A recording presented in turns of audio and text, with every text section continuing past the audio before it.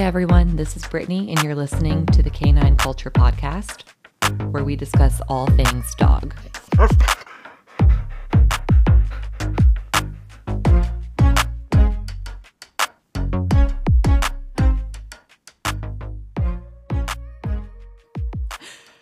Welcome to episode 4 of the Canine Culture Podcast. Today we have a special guest, and her name is Krystin. Krystin is a licensed vet tech in the state of Texas. Previously, she worked in the state of Ohio. So welcome to the podcast, Krystin. Hi, thank you so much for having me. So tell the listeners a little bit about yourself. Okay, so like Brittany said, I'm originally from Ohio. That's actually how her and I met. Our husbands graduated together. Also, like she said, I currently reside in Southeast Texas. I am married. We're coming up on our 5-year anniversary this year, and I have 3 dogs. I have a Great Dane who is deaf. We rescued her. Her name is Lexi, and she's 11 years old. We also have a Labrador Retriever mix. His name is Wrangler. He's 12 years old. And we have a Papillon who is 10 years old. So I have been working as a licensed veterinary technician for 9 years. And as of right now, I currently work at Neighborhood Veterinary Centers. It's NVC for short. It's in Nederland, Texas. And it's a 16,000 square foot state-of-the-art surgical facility. We also do routine appointments and preventative care and so much more. We get clients from everywhere, including, Florida, Canada, and everywhere in between. People come so far specifically for our orthopedic surgeries. And I highly recommend contacting us if you have a pet that needs surgery. A large reason that we have clients from so far away is our prices are extremely reasonable compared to other clinics that you might go to. So yeah, I can definitely speak to that because we drive all the way from Florida just to go to the vet in Texas. Not only are they very well priced, but they do a really good job. They don't take any shortcuts. So we really like to take the dogs for their routine annuals, but then also for their dental cleanings, because dental cleanings in Florida right now, the price that I've been getting is over $1,200. And one of our dogs, Stony, she has 3 teeth. So 3 teeth, I'm not paying $1,200 to get her 3 teeth cleaned. And so it just makes sense to go to Texas. And whenever we go in, they do everything for us. So I do love coming to that clinic. So tell us why you became a vet tech. Was that always your original plan growing up? Some people, hey, I want to grow up and work with animals. That's what I thought. But then I learned quickly I didn't have the heart or the stomach for it. So yeah, tell us why you became a vet tech. So yeah, that's really the biggest reason, from a young age, just like you, I've always had a passion for animals. It's just something that comes very natural to some people, like you and I. And so I was just drawn to veterinary medicine as a whole. I didn't really know what I wanted to do. I was able to shadow a few veterinary technicians and just kind of see the hands-on that they're able to do. And I fell in love with it. The nursing aspect of it is incredible. We are able to do so many things. Obviously the doctors are doing surgery and they prescribe medicine, but we're doing everything else. So it's really hands-on with the animals. And so that's why I wanted to do it. It's something that is very rewarding. And like I said, I've just always had a passion for it. So what is the process for becoming a vet tech? And for all the listeners, there's a differentiation between a licensed vet tech and an unlicensed vet tech. And I don't know, you might even know the answer to this. I don't know if in every state that's an option.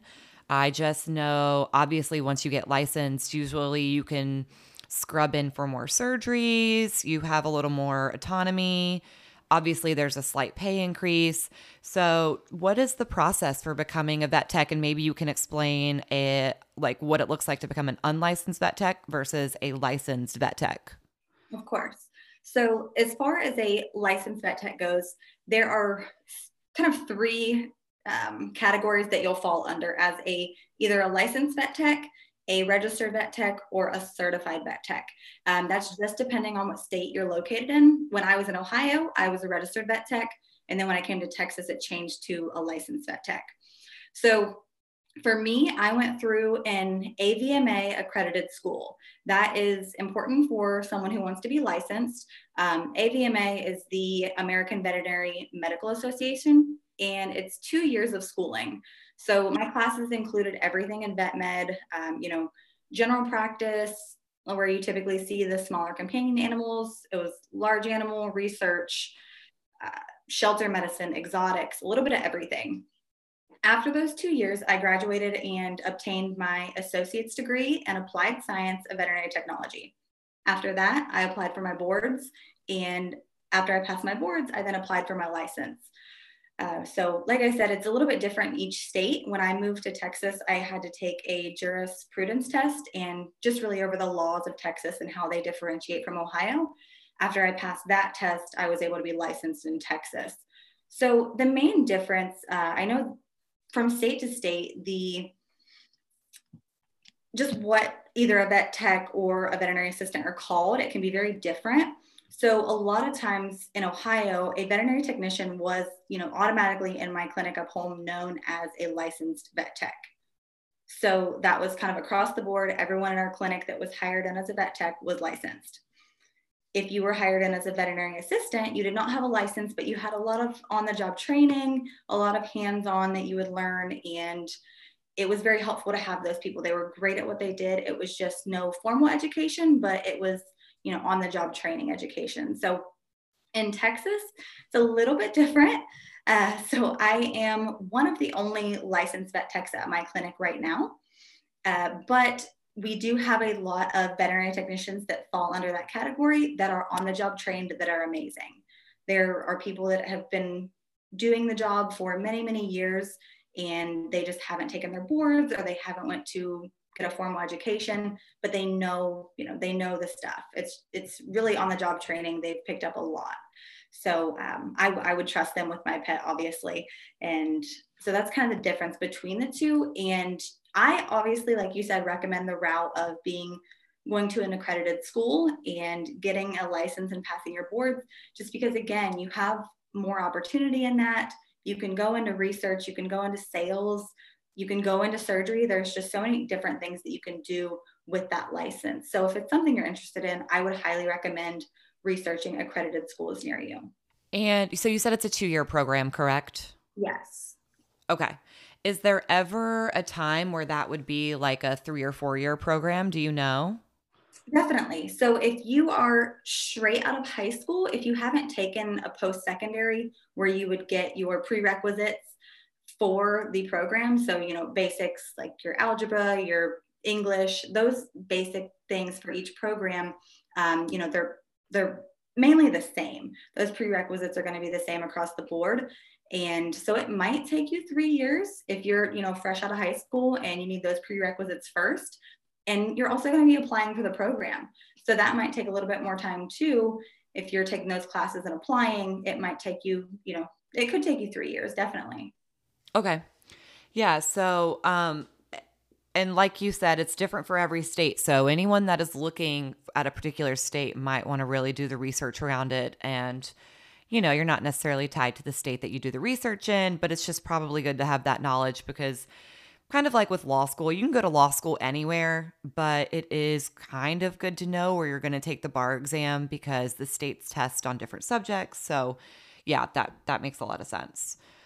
So what does a day-to-day look like for you and or your average vet tech? And then, as your job title, what are you responsible for? So I am specifically a surgery technician. So my focus is surgery. Like you said, if there was a different type of technician that I was, my day-to-day would be different. If I was a treatment technician, I would be doing treatments on patients. There's technicians that run appointments. There's, even though we're all in the same clinic, there's a lot of different technicians under our roof. For me, being a surgery tech, the first thing I do when I get to work is I go and I check our surgery schedule. I kind of want to know what our day is going to look like, how we're going to plan it out and things like that, and just kind of get an idea of what we're going to be doing. At our clinic, when you take your pet in for a surgery, the first person that you're going to see is one of those room technicians. So they'll be there when you do your check-ins, your paperwork, all of those things. You might see the doctor as well. So that is going to be your room technician. After the room technician brings the pet back into our treatment area, that's really when I start my hands on. So the very first thing, we have a huge heart for animals. That is why we're in this industry. And so the very first thing, I'm not going to lie to you, is I'm going to cuddle that patient. Like, I am going to love on them. I'm going to cuddle them. I am guilty of sending patients home with lipstick on their forehead because I've given them kisses. My coworkers always joke that the smaller the animal that comes back, the higher pitched my voice gets. I get so excited. So if your patient is running late, if you guys send a very small Pomeranian for a dental and it takes 3 hours extra, it's because of Krystin. She's in the back in a blankie with the puppy. Absolutely. I am cuddling your baby. I am telling it how much I love it. I am just giving it all the cuddles and all the love. That is something that is, it's a perk of the job. So I have to take advantage of it. Right. So after the cuddles, we kind of get down to business. What we're going to do first is I'm going to place an IV catheter. So it's an intravenous catheter that goes in, obviously, the vein. That gives us access to your patient's vein for drugs that we're going to push for surgery. It can be post-op pain medication, anything like that. It's just much easier for us to do that one IV catheter stick instead of, sticking your dog every single time they have to have an injection. It's not fun for us. It's not fun for them. It just makes it easier for us to have that IV access. And you do that for like every surgery. Does that include routine dental, orthopedic surgeries, emergency surgeries? So for all of the above. Yes, that's going to include all of our surgeries. It's also going to include a lot of our treatment patients, our sick patients that we're bringing in that might need to be on IV fluids or something like that. The very first thing we're going to do is place that IV catheter. It's just something we get out of the way so we have easy access to those veins. Okay. So we also, on most of our surgeries, any major surgery, our dentals, just like, Stony and Titan, they all came and had blood work. That's something that we do as well as run a blood work panel. That's something that we recommend for any major surgery. And I recommend it for all surgeries, to be honest. It's just a good idea to get a baseline of health for your patient before it goes under anesthesia. That blood work is going to include, checking on major organ functions. It's going to include a complete blood cell count to see if there's an infection, if your dog's anemic, if its liver is functioning okay, kidneys, the whole 9 yards. So it's a really good idea for us to do that blood work before surgery. And so that's another thing that I'll do in my day-to-day. So for the blood work, a question. So let's say you have someone come in, they're financially strapped or there's financial constraints. Is there an opportunity to do certain blood work and not others to reduce the cost? Or is there anything else? Because I know a lot of people, as soon as they hear it, they're like, oh my gosh, I can't afford this. I already have to pay for the procedure. So is there anything that owners can do there to lessen the financial blow? So one good thing about our clinic is the quote that you're getting for your surgery is going to automatically include blood work. So say your dental, you're quoted at $300. That includes blood work. That's, straight out the gate. There's no hidden fees there. Everything's included. There are not really options to run blood work that are, specific, because if we don't run for everything, we're not going to know what's wrong. So we can't really kind of pick and choose those organ functions unless we've had something, if a dog has previously come in with, the beginning stages of liver failure, and we've seen that on previous blood work, then we can retest that individually. But until we know exactly what's going on, there's not really an option to pick and choose what we're running for the blood work. Okay. So, after we do that IV catheter and the blood work, then I will go and again, take a look at our patients who's checked in and see what surgeries we're going to do first. I'll go into our surgery suite, and then with the help of our surgery equipment technicians, we'll start getting set up in our surgery suite for the day. Each surgery that we have is going to have a specific, type of surgery instrument that we'll use. Every single surgery is going to be different. So it's tailored to that surgery. So I'll go in, get everything set up and everything ready. And after that, the technicians that are monitoring anesthesia are starting to get those patients under anesthesia. So I will go out and assist them with that. before your dog goes into surgery, there are things that we do. We take x-rays. We are going to prep that surgery spot. Everything that we need to do outside of our surgery suite, that is what I'll help with. So after that, I will, just like in human medicine, I will do a sterile scrub before I go into surgery. That's something that, we just do to be sterile. It lessens infection. It's just something that you have to do to be in a surgery suite. Mm-hmm. My job specifically is to actually scrub in with our main surgeon, Dr. Hansen, and assist him in anything that he needs for the surgery, whether that's, helping him hold bones in place, whether it's handing instruments. There's all different kinds of things that I would be responsible for as a surgery assistant with him. And at the very end of the procedure, I am actually responsible for suturing the skin incision that is on your pet. So no matter where that might be, its leg, its stomach, wherever that is, the final suturing process is something that I, as a licensed vet tech, am able to do. So that's exciting. That's another reason why you might want to get that license that we talked about earlier. It's, you have a little bit more room, a little bit more responsibilities that you can do. So after that suturing is done, I will help the technician that's monitoring anesthesia go take more x-rays.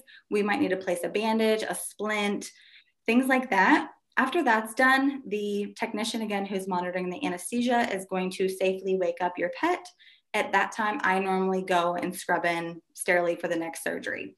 My day is kind of that process because I'm constantly in surgery. We're constantly getting another surgery down, and I'm going in to assist with it, kind of back to back. So that's kind of what my day looks like.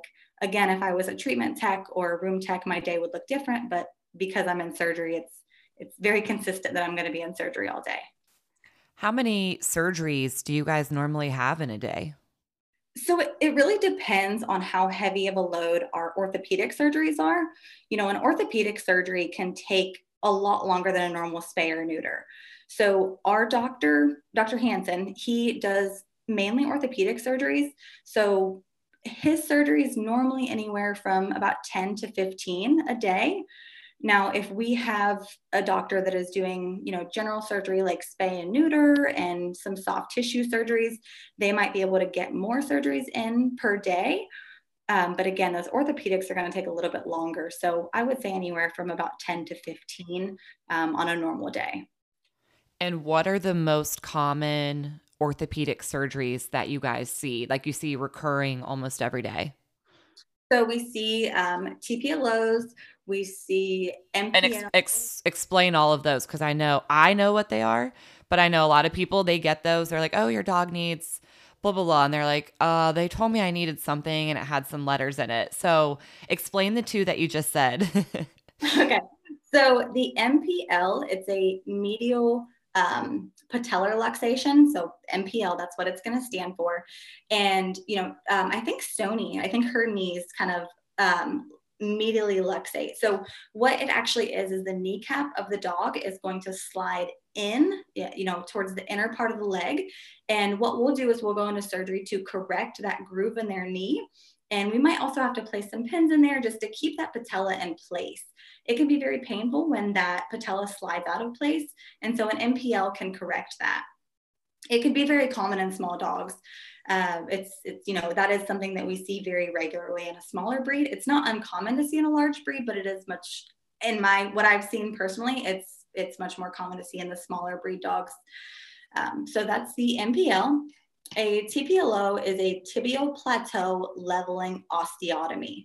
So that's a lot of words basically explaining that we're going to stabilize the stifle joint after it ruptures, and it's a cranial cruciate ligament that we're dealing with.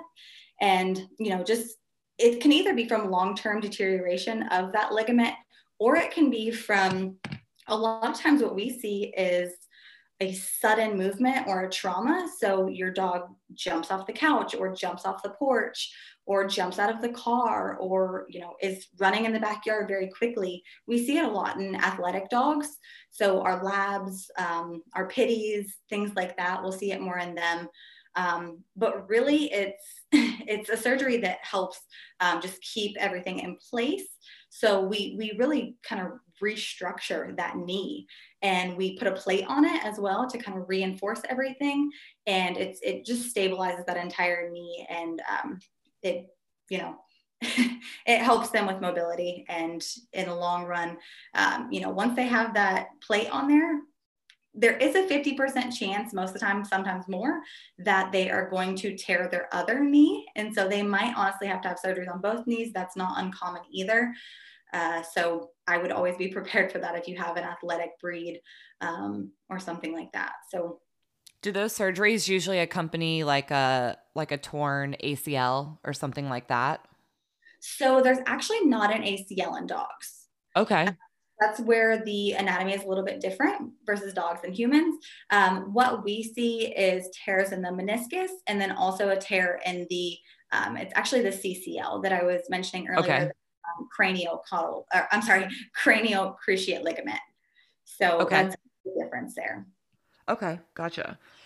So what would you say is the most challenging part of your job? And I know this question might be difficult, especially right now, because I feel like with COVID, a lot of people adopted dogs and or they were home more frequently and they were able to see, oh, my dog sleeps more than I thought. Oh, my dog does XYZ.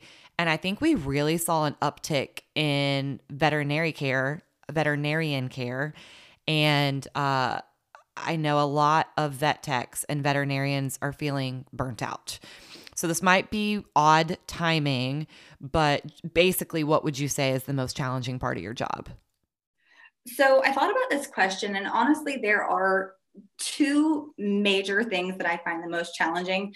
I try to think as my career as a whole instead of the pandemic. The pandemic has brought just so many different challenges for veterinary medicine.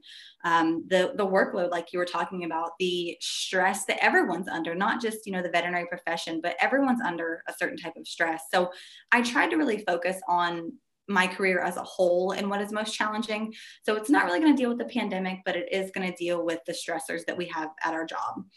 So obviously, one of the biggest things is going to be euthanasias. And then another one that I thought was really challenging would be financial restraints. So obviously, euthanasias are never easy.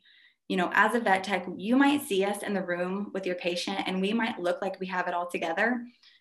But I can't count the number of times that I've had to leave a room after, the patient's been put to sleep and I've cried my eyes out. I honestly can't count as many times that I've done that. It never gets easier. It is very difficult. So that is something that, we could have multiple euthanasias on the same day. And that's something that it drains your soul. It's Right. very difficult. So, another thing I would, like I said, financial restraints are very difficult for clients, pets, and our staff as a whole. We always want to give your pet the best care we possibly can. And sometimes those financial concerns can prevent that from happening. Trust me, as a vet tech, I understand that a lot of the surgeries or diagnostics, they can be pricey. But please keep in mind that, your pet's care is by far our top priority. I did want to mention, just as a vet tech, please never say to any member of the veterinary staff that we're just in it for the money. I know a lot of vets that graduate with 6-figure plus debt.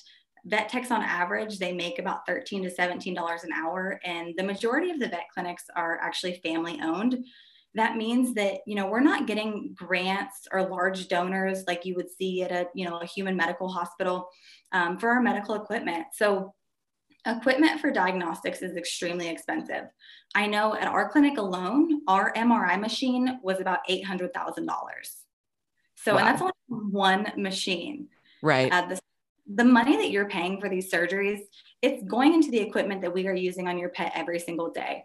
It doesn't make us rich by any means. And in the veterinary community, we have huge hearts.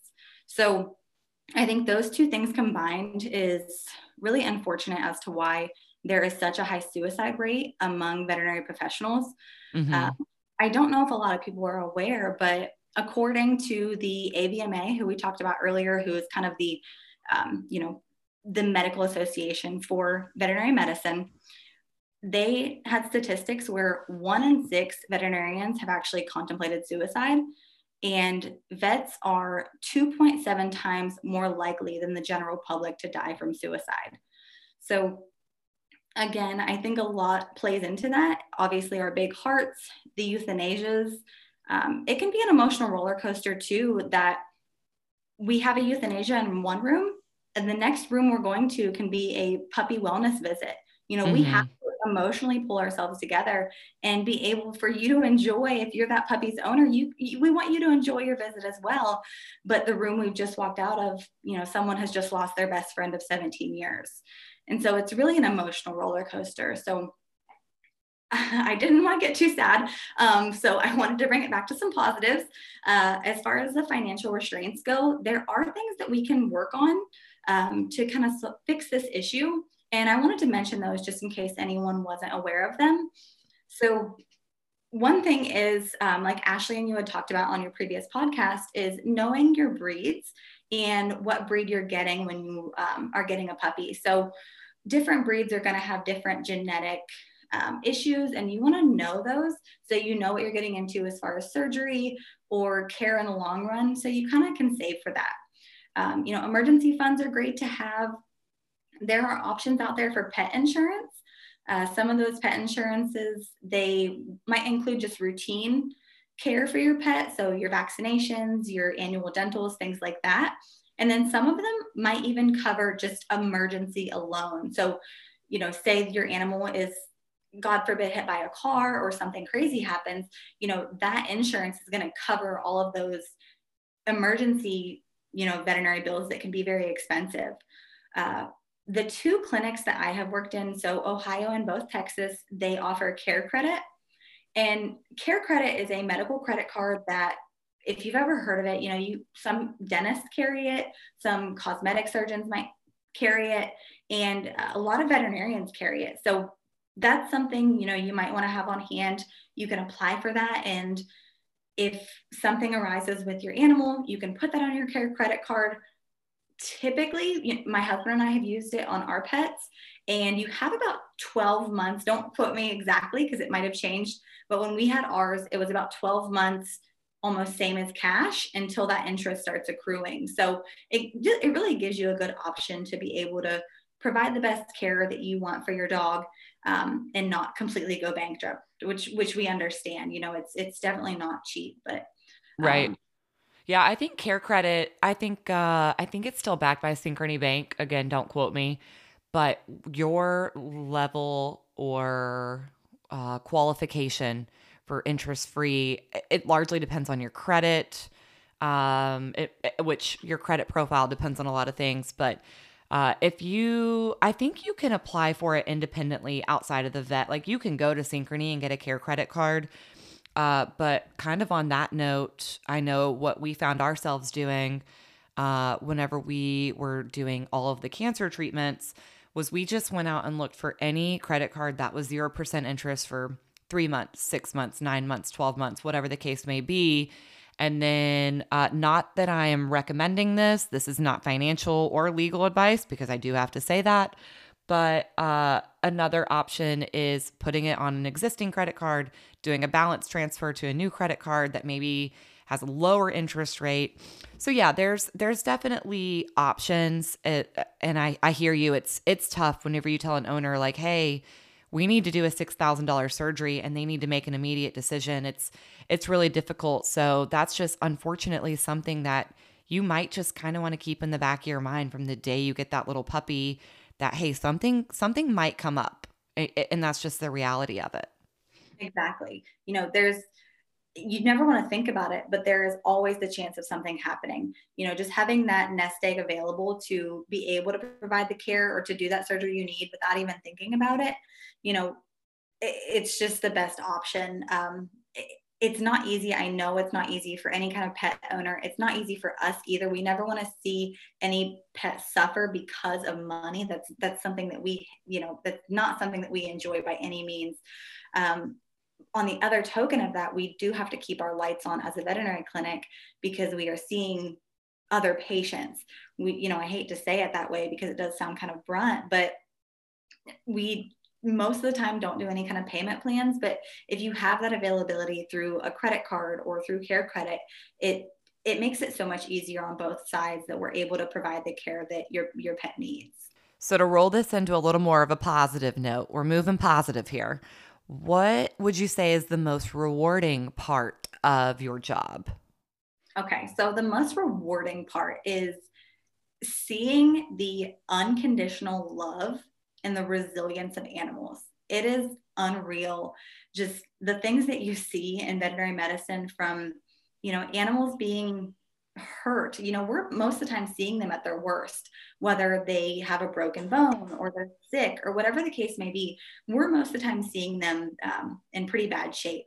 And they are so resilient, and some of our patients will have literally a snapped femur and will be licking our face. Like, they can be broken in so many places, but their heart, it has so much unconditional love that is by far the most rewarding part of my job. It's amazing to see day in and day out. And, I really think that dogs should be the standard for our, entire world. The love that they show and the resilience that they show, Hmm. it's incredible. Yeah, I want to be a dog when I grow up. Same. All right. So, to give everyone listening some tips and advice, what are 3 injuries or issues that you see frequently that could be prevented? Okay, so this might get a little lengthy, but I do want to cover just some of the more general topics that we see. One of the biggest things are heartworms, and heartworm prevention. So heartworm disease is deadly. It can cause heart failure, it can cause other major organ damage, and like I said, it can cause death. That is, unfortunately, things that we do see with heartworm disease. It's a serious, serious issue. Heartworms are everywhere, and they're definitely more prevalent in the states that you and I are in. So in Florida and Texas, right along that Gulf Coast where it stays warmer temperatures year round, that's where we're going to see a higher rate of heartworm, mainly because the heartworms are carried by mosquitoes. So when a mosquito bites your dog, if that mosquito is carrying the microfilaria, or kind of a baby heartworm, to think about it, they can then pass it on to your dog as soon as they bite your dog. It only takes 6 months for that heartworm to completely develop into an adult heartworm. So normally those are anywhere from about 4 to 12 inches. So it can be a foot long worm in your dog's heart, which is scary to think about, alone. Hmm. So I highly, highly recommend annual heartworm testing. That's very helpful, just to make sure that everything is up to date and your dog is negative for heartworms. And the easiest thing is to keep your dog on heartworm prevention. There are so many options out there. There's oral heartworm prevention, and there's also injectable heartworm prevention. So the injectable heartworm prevention, you might have heard about it from your vets. It's called ProHeart, is what we carry in our clinic. And they are injections, so they're shots, and they cover your dog for heartworms. One of them covers the dog for 6 months, and another one actually covers your dog for a year. So you can get that ProHeart injection, cover your dog for a year, and then the next year you come back, you get your heartworm test. It's, again, negative, and you can get that shot again. It's never something that you have to think about besides your annual visit. So that is something that might be a little bit easier for owners. We, at our house, we use the oral heartworm prevention. One of the main reasons is because it also has an intestinal parasite control. So depending on your heartworm prevention, it might also cover your dog for hookworms or roundworms or other common intestinal parasites that they can pick up. So that's the main reason that we use the oral. But yeah, heartworms are a huge thing that we see every single day, especially in Southeast Texas, that is so easily preventable, and it's actually affordable. If you think about it, if you're sitting down to do the math for, a monthly prevention or even your 12-month ProHeart injection, it's really not too much as far as a financial burden goes. So that's something that I highly recommend every dog to be on, is a heartworm prevention. Okay. You can talk to your vet, see what your options are. They will give you the options that they have in their clinic, and you can see what's going to be best for you and your pet. So another thing that we can prevent, that we see every single day, is pets that are overweight. And it's honestly a serious concern. I know that we look at some of these pets who are overweight and they might look cute and cuddly and all of these things, but it really is a health concern. I Mm-hmm. understand, a lot of people, they love their animals by giving them food, and that's how they bond. And we as a veterinary community understand that, but we just really want to push that there are other healthy options out there that we can give our fur babies to keep them healthy in the long run. So instead of, trying to feed your dog the hamburger that you have on your plate, or, whatever you may have, get a can of green beans and keep them in your fridge, and, grab a green bean. That's my dog's favorite treat is, the can of fresh green beans. We will rinse off any salt that they have. We try to get the no salt canned green beans or a low sodium version. And they love them. It's a human food that they're getting. They feel like it's a treat, and they love them. So there are options out there that we can use to keep our animals healthy, but also have that bonding experience of giving them extra treats besides just their daily food. Right. Yeah. We give our dogs carrots and asparagus, and they absolutely love them. I try not to buy any just regular treats because they don't need those extra calories. I hate to say it, they really don't. And I get it. I'm the same way with my peanut butter. But yeah, we usually do veggies. I know in the past, sometimes in the summer, you could put blueberries in like a little ice cube tray, make them little ice cubes with blueberries in them. So yeah, there are definitely a lot of options on, not buying. Well, I don't want to say any brands because I don't want to hurt any feelings. There are some fatty foods out there that you don't need to be buying for your dog, even though they're marketed for your dog, because you're going to see your dog pack on the pounds. Then they're going to have issues with their joints, issues with overall, mobility, how to get around. And then that's just going to lead to a whole other slew of issues. Absolutely. That's the only other thing I was going to add is, it's so much harder on their knees, on their joints. Just think about us gaining, 10 to 20 pounds. It is so hard on your body to gain that weight. And, your dog gaining, 2 to 5 pounds, that's a lot of weight for their body. So it's very difficult on them to gain that weight. And there are other things that happen when a dog is overweight. Those MPLs that I was talking about, those TPLOs, those surgeries are more prevalent in the dogs that are overweight because their knee is not made to carry that much weight. So we see a lot of issues as far as surgery goes when we have those overweight and still energetic dogs. They're still energetic and want to play, but they have that excess weight pushing on their knee. Especially for dachshunds too. That's something that if you ever, want to get a dachshund or a weenie dog that people call it, that is something that if they gain weight, it can be very, very hard on their back. Dachshunds are already prone to IVDD, which is intravertebral disc disease. And it's something, that it can paralyze a dachshund very quickly. And if they have that excess weight, pulling that spine down, it can be very painful, and it's just, unnecessary. If we can prevent that, there's a lot of health issues that we can prevent with our dog in the future as well. Right. So I think that's something that we can easily prevent. And, there are things that we can do to help our animals be healthy. The last thing I wanted to talk about are foreign bodies. So we see so many foreign body surgeries. It is crazy. So for those of you who don't know, a foreign body surgery is where your pet ingests something that they are not supposed to ingest. It gets stuck in either their GI tract, it can get stuck in their stomach, even if it makes it through that first part, it can get stuck basically anywhere in their GI system.